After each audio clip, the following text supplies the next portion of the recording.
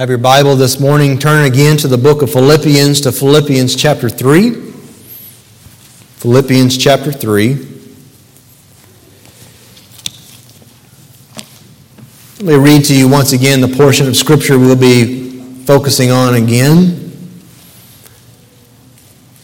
The Apostle Paul, beginning in verse 7, says, "But whatever things were gained to me, those things I have counted as loss for the sake of Christ.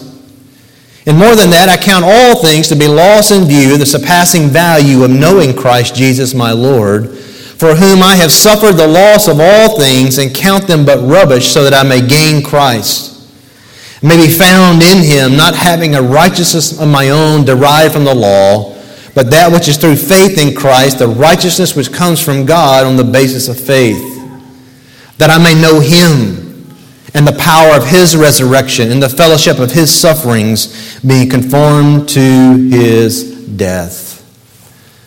Beloved, as you can see, once again, we are coming back to the testimony of Paul, this inward testimony of his salvation. And we have spent several weeks here looking at these verses together because they are so critical to understand, especially in the day and time in which we live. Understanding what it is to be truly converted, to be born again and adopted into the family of God. If you recall last time together, what we began to see is that when you read through those verses, you see that when a person is truly converted, that there's a radical change that happens in their life. And it happens on the inside of them, and eventually it will begin to manifest itself on the outside.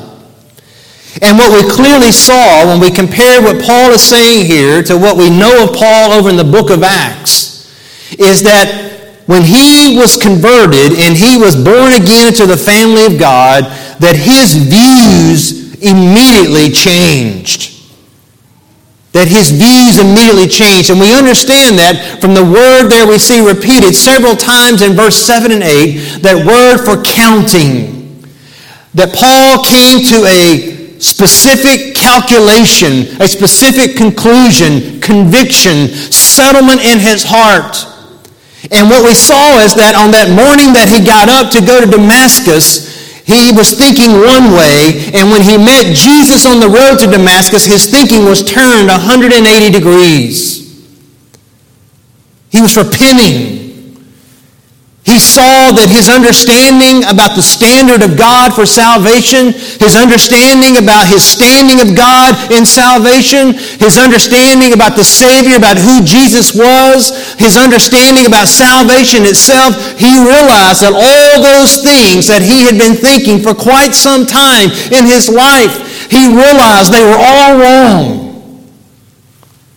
And he realized that he needed to put his faith in Christ. And in seeing that salvation happen to Paul in this way, what we discovered is this, that no one is beyond the saving grace of God, because it's a sovereign grace that reached out to Paul on that road to Damascus. But for today, I want us to come back to this portion of Scripture for us to see again in the testimony of Paul another radical change that happened not only in Paul's life, beloved, it happens in my life, your life, it happens in every person's life that is truly born again and comes to know Jesus as their Savior and as their Lord. And that is, there is a radical change in a person's values. If you don't see a change, if you don't really have a change to speak of in your life, beloved, I would encourage you, I would plead with you to examine yourself to see if you really be in the faith. Or as we just got through singing, the question you need to ask is, have you really been washed in the blood? Remember, it's a soul cleansing blood that cleanses us. Quite simply, if there has not been a values change in a person, then that person has not really genuinely experienced true conversion. This is a missing element in our evangelism today, whereby people have gone through the rituals that we have put in place for salvation. And yet on the other side of those rituals, there's really no change that happens. No change that is of lasting value. It may be a temporary change, but there's nothing lasting, long-standing that happens in their life. Beloved, that's why I would say to you, one of the greatest needs in the evangelical church today, one of the greatest needs in our churches around here even today, is a recapturing of what it means to be truly converted. To be born again into the family of God. It needs to be recaptured in our preaching. It needs to be recaptured in our practicing, even of membership as a church. And until pastors, until churches are willing to see this and understand the change that needs to happen, we can come up with all the different evangelistic methods that we want. And we're just going to keep repeating the same old cycle, where a majority of those who are going through some experience and some rituals are not really being changed. Now, as we read through these verses here a moment ago from the Apostle Paul, we see that that was not true with him. This was a man that was truly changed. And when he was converted on that road to Damascus, his values were changed. Clearly, when you look back at verse 7 for a moment, you see that what he valued in regard to salvation and what he valued in regard to his standing with God completely changed, because all those things he says he saw that were a gain to him, a profit to him, that he saw as an advantage for him in his standing with God, he immediately abandoned all those things and said, now I see those things differently. They're no longer of a gain to me. They're now a loss to me. And he valued those things nothing at all. None of those things matter to him anymore. And that is the way it must be. And again, that is an amazing transformation that took place in his heart and his life. Because remember now, Paul was deep into his faith. Deep into what he believed. And he was strong in it. So strong, remember, he's persecuting the church. And yet, he leaves that encounter with Jesus on that road to Damascus, and he begins to fellowship with the church. He loves the church, and he loves Jesus. Again, I remind you of what we're told over in the book of Galatians when you think about what Paul is saying here. What Paul is saying is he realized that he could not place value in anything else except in Jesus Christ. Putting his faith, his confidence in Jesus Christ and in Jesus Christ alone. Because he recognized on that road to Damascus that if he was willing to put value in anything else besides the work of Jesus Christ, the person of Jesus Christ, and his sinless life, and his death on the cross for our sins, and his resurrection from the dead, his literal physical resurrection from the dead, if he was willing to put anything else in his asset column, Paul realized if he valued anything else, then he was cutting himself off from receiving any of the benefit of what Jesus had done. He was cut off. But he recognized that if he would put his faith in Jesus Christ alone, that all of what Jesus did would be given to him. And beloved, that's true for you, for me, for anyone who is here today. If you're willing to abandon all and put your faith all and alone in Jesus Christ, all that what Jesus did from his death on the cross to his life for you, understand it's all given to you. It's all credited to you. But here's the main thing I want us to see this morning that is true of all people who've been truly converted.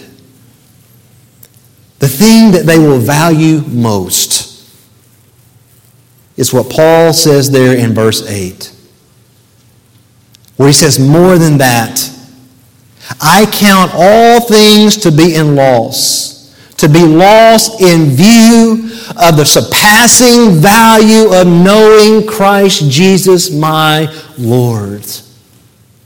That is the key change that happens in a person's life when they are truly born again. They value Jesus Christ.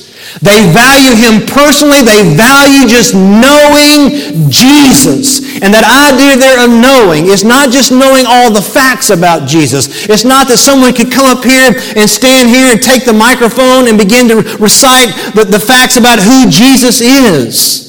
That would be a part of it, but it's way more than that. It's more than just knowing about Jesus. It's actually knowing Jesus. That is having a relationship with Jesus, an intimacy with Jesus, a loving, living relationship with Christ. This is what Paul says, that he counted all things to be a loss, and that there was nothing in this world that compared. Notice, in view of the surpassing value, there was nothing that compared to the value of knowing Christ Jesus, having a loving, living, real relationship with Christ.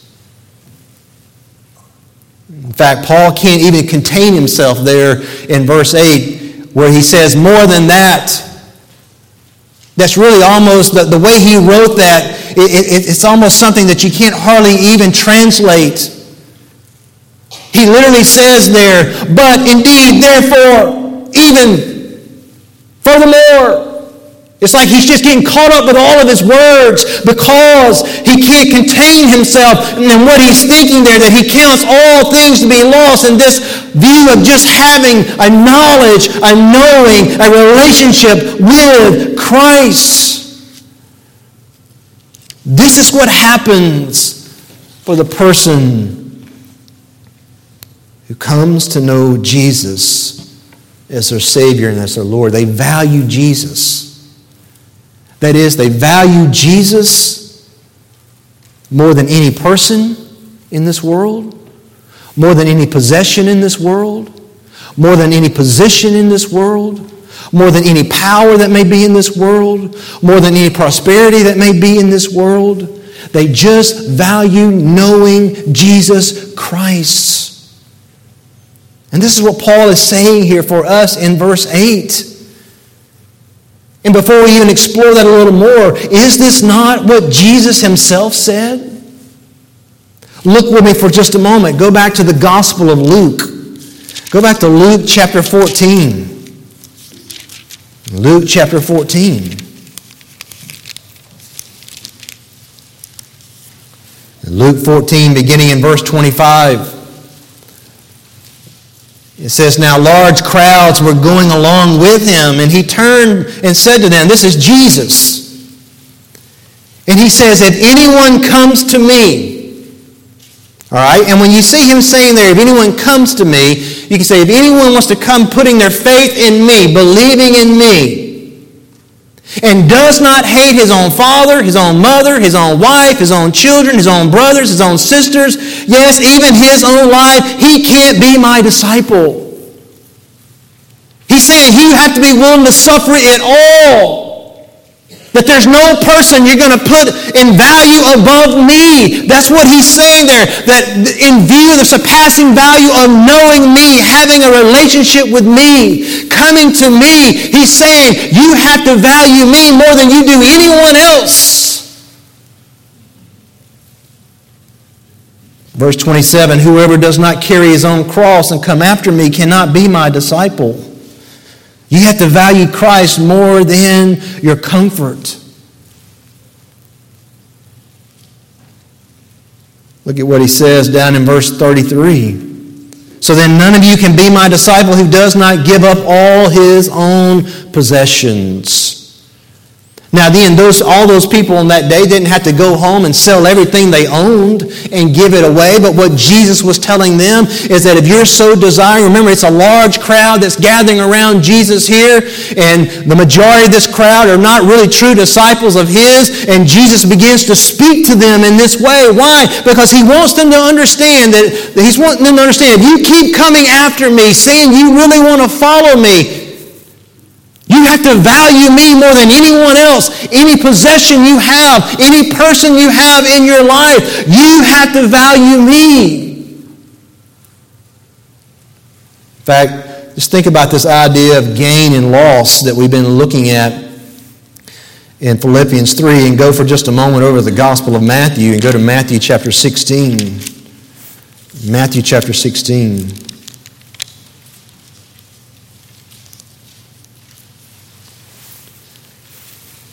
Verse 24.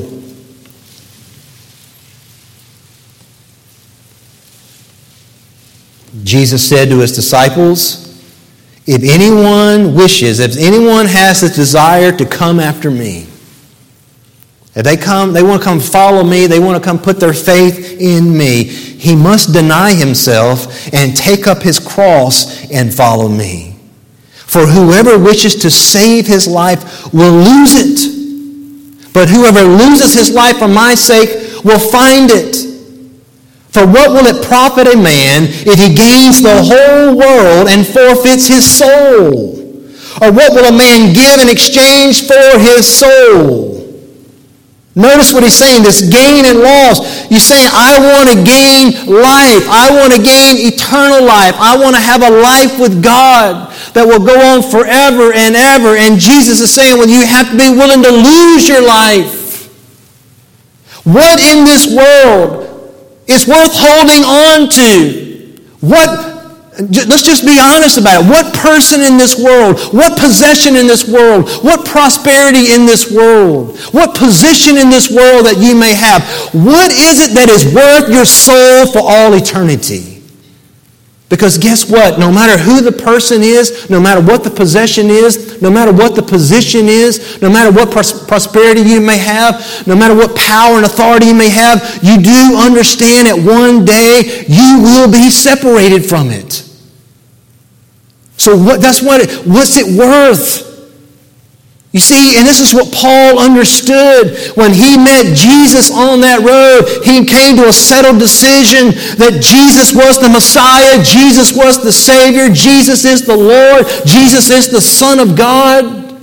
And he needed to bow his knee to Jesus and put all of his faith and his hope in the Lord Jesus Christ. And he understood that in doing that he made a calculated decision there of understanding that when he did that, it was going to cost him everything. Everything. This is what Jesus is saying here in the Gospel of Matthew. It's what he was saying over in the Gospel of Luke. Look again, let's go back to Philippians 3 for a moment. And see how Paul says it. Paul's really saying much the same thing that we just read in Luke and Matthew about Jesus. Paul says, more than that, I count, that is, I consider all things. Now notice, he has expanded this beyond what he said in verse 7. In verse 7 he says, but whatever things, that is referring back to all those things that he listed back in verse 4, verse 5, and in verse 6. He's saying it wasn't just those things. He says, I count all things to be loss. I count all things to be a liability. And when it comes to having a knowing, loving relationship with Christ Jesus my Lord, he goes on to say, for whom, that is for Jesus my Lord, I have suffered. I have suffered the loss of all things. And beloved, he did. Think about what it cost Paul. When he came to Christ and he put his faith in Christ on that day, it was costly. It cost him most likely his family. Remember, we read over in the book of Acts that Paul made a reference that he was the son of a Pharisee. He was the son of a Pharisee. Paul understood that when he was putting his faith in Jesus Christ, that it was going to be costly to him and his family, and his relationship with his family. It obviously cost him his faith. That is, remember, he is up to his eyeballs in Judaism. He is a Pharisee, as he says. As to the law, he was a Pharisee, and he was going beyond any of his contemporaries in zeal after his faith and his religion and what it is that he believed. And he was zealous about it. And when Paul put his faith in Christ, beloved, it cost him all that. And just think about a lot of the wasted time that he had in his life pursuing after all these things, moving up the ladder, moving, getting up to the top, and he's almost there, and he comes to Christ, and he goes down to the bottom. It cost him a relationship in his faith. It cost him a relationship in his family. It cost him, no doubt, friends. In fact, let's just think about this. Paul says, I have suffered the loss of all things. Let's look at a few places here for just a moment. Go back to Acts chapter 9 for a moment. In Acts chapter 9, this is where Paul is converted on the road to Damascus. And remember, after Ananias shows up and lays hands on Paul, and Paul regains his sight, and he's baptized, and he takes some food, and he gets strengthened. And for several days, in verse 19, he's with the disciples who were at Damascus, which is an amazing radical transformation in his life, because these are the very people he was going there to punish and to persecute. Now he's joining them in fellowship, and he goes immediately in verse 20 to proclaim Jesus in the synagogue, saying he is the Son of God. And again, just the day before that, or before this event in his life, if somebody would have stood up in the synagogue of the Jews, where Paul was, and would have said, Jesus is the Son of God, he would have drug him out and beat him. And now he's standing up proclaiming it himself. But notice what it says. Verse 22, Paul kept increasing in strength. He was confounding the Jews who lived at Damascus by proving that Jesus is the Christ. And when many days had elapsed, the Jews plotted together to do away with him. You see, now the tables have turned. Now, all these people who were Paul's friends, that were Paul's allies when he was on the road to Damascus to go persecute the Christians, they now have become his enemies. They now see Paul as the enemy. They now see that they need to put Paul to death. And this was just the beginning for Paul.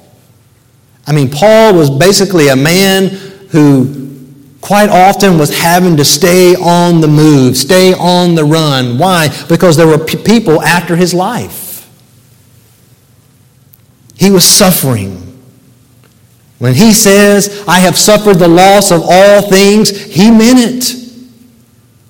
He had suffered the loss of all things. He had suffered the loss even of he was a person of great reputation and standing in his community, and now he wasn't.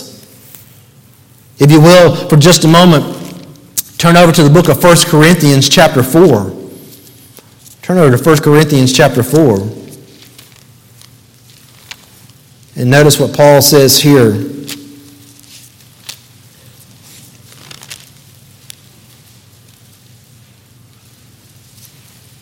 When he says he suffered loss.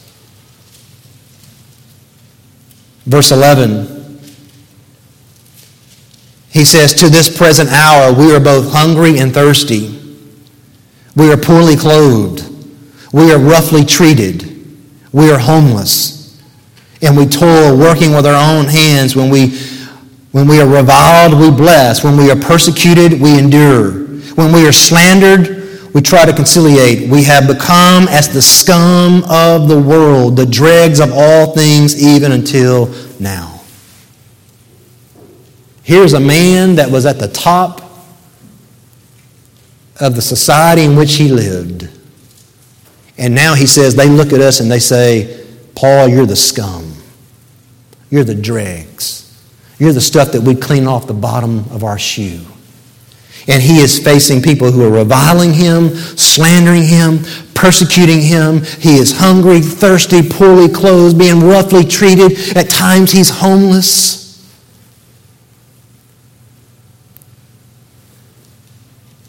Go over to 2 Corinthians for just a moment. 2 Corinthians chapter 11.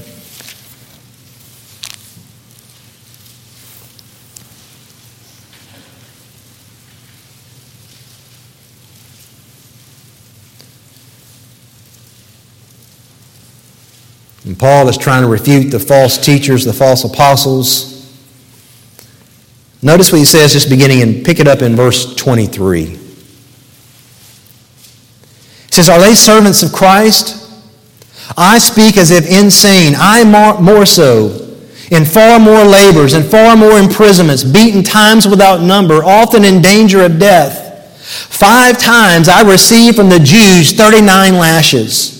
3 times I was beaten with rods. Once I was stoned. 3 times I was shipwrecked. A night and a day I have spent in the deep. I have been on frequent journeys, in dangers from rivers, dangers from robbers, dangers from my countrymen, dangers from the Gentiles, dangers in the city, dangers in the wilderness, dangers on the sea, dangers among false brethren. I have been in labor and hardship through many sleepless nights and hunger and thirst, often without food and cold and exposure.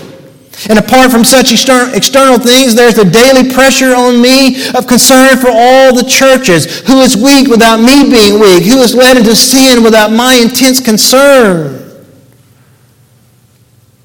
This is a man that understood what it meant to suffer. When he says over in Philippians 3, I have suffered the loss of all things, beloved, he meant it. He had suffered physically, emotionally, spiritually. This man had been through it. And remember where he's writing from. He's writing the letter to the church there at Philippi from a prison. Why? For the sake of Christ, because of the gospel. Just because he was out faithfully preaching Jesus, it landed him in jail. Paul understood. So when you read back there in Philippians 3, and he says, I have counted all things as loss in view of knowing Christ, Jesus my Lord, for whom I have suffered the loss of all things. And he says, I count them. This is how he thought about all those things. But rubbish. You see, this is how he valued things. This is how Paul valued his comfort. This is how he valued everything else in his life. All those things that we just read about in 1 Corinthians and 2 Corinthians. He valued all those things, he says, as rubbish. Now that is a word in the Greek where Paul is speaking about as politely as you can speak to get the point across. That word there for rubbish, you could use it as garbage. You could even use it as human excrement, as dung, as manure. That's what he's saying. I now valued all those things as just manure in my life. See, those things really didn't have that kind of value to him. Not in comparison. Not in comparison. He's not saying a person shouldn't have value in family and relationships and value in clothing and those things. But he's saying in comparison to knowing Jesus Christ, those things are of no value to me. They are garbage to me. I just want to know Christ. I just want to know Jesus.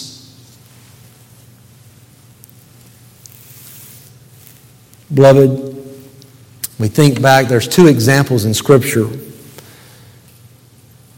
There's one that is a negative example that illustrates this, and there's one that's a positive example.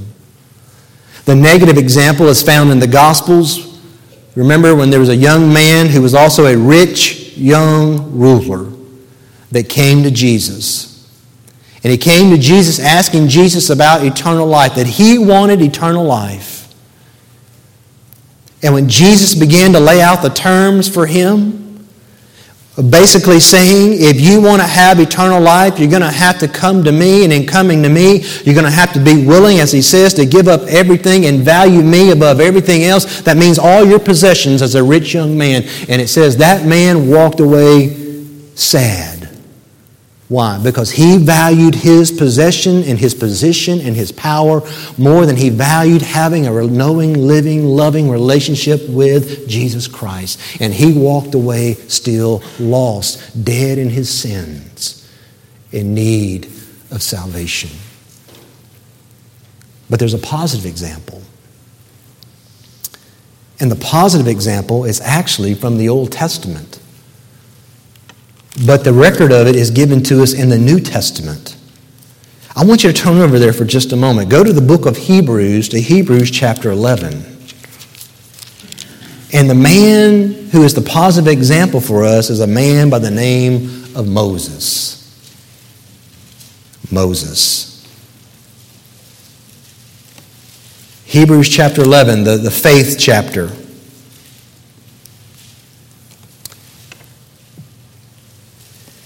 Let's pick it up beginning in verse 23. By faith, Moses, when he was born, was hidden for 3 months by his parents because they saw that he was a beautiful child and they were not afraid of the king's edict. By faith, Moses, when he had grown up, refused to be called the son of Pharaoh's daughter, choosing rather to endure ill treatment with the people of God than to enjoy the passing pleasures of sin. Considering. Now that word there in verse 26, considering, is actually the same word that Paul uses back in Philippians 3 where he says, I count. So he's saying, here's what Moses counted. He considered the reproach of Christ greater riches than the treasures of Egypt. For he was looking to the reward. Here it is, Moses had a choice in front of him. The choice is stay with Pharaoh, choose the riches of Egypt. And remember, Egypt at that time was the greatest, biggest, strongest, richest nation on the face of the earth. And Moses could have been the man, could have been next in line. And Moses saw that, but he saw the people of God. And Moses looked at that and he says, I count the reproach of being with God and with Christ and with his people as of greater value than all that this world would offer him. Beloved, that is the heart of the believer. And again, remember something as we go back for a moment to close our time together in Philippians 3. That this is what happened to Paul at his conversion, but this is what's continued in his life. Because,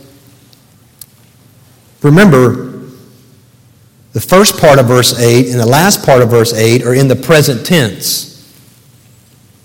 Yes, he says, I have in the past suffered the loss, that is the past with lingering effects, the loss of all things. But notice he says, and I'm counting, that is, I'm still counting even today, presently, those things that I have lost, I count them but rubbish, so that I may gain Christ. I want Christ. I want this relationship with Christ. If having this relationship with Christ even now, remember, this is some 30 years after his conversion in Acts chapter 9 on that road to Damascus. He's saying, I still treasure Jesus Christ more than anything else in this world. I just want to have Christ. I want to be found in Christ. That's what I want. You see, that's why Paul can say over in chapter 1 of Philippians in verse 21, for me to live is Christ. That's my life. And remember, we said that is the motto for the Christian. The Christian says, for me to live is Christ, for me to die is gain. Why? Because I gain Christ. I gain the very presence of Christ. I get to now live with Christ in the sight of Christ. That's why I remember Paul says back in chapter 1, he was so torn in his heart. Remember, he's possibly on death row, and he's waiting for the verdict to come down about his trial and whether or not they're going to release him, or if they consider him guilty, they're going to put him to death. And Paul is saying, look, I'm torn in my heart because there is a part of me that almost hopes that they come back with a guilty verdict, because if they do, I know that immediately when I die, I immediately go in the presence of Christ. And I get to be with him forever. But he also knew that it was beneficial and profitable for him to remain, so his heart was wanting to stay here and to be with God's people and to love and to worship and to serve them and to care for them.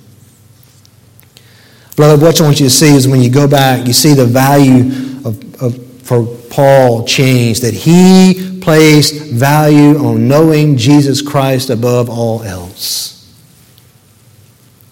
That's why he says, it's for the sake of Christ, that I may gain Christ, that I may be found in Christ.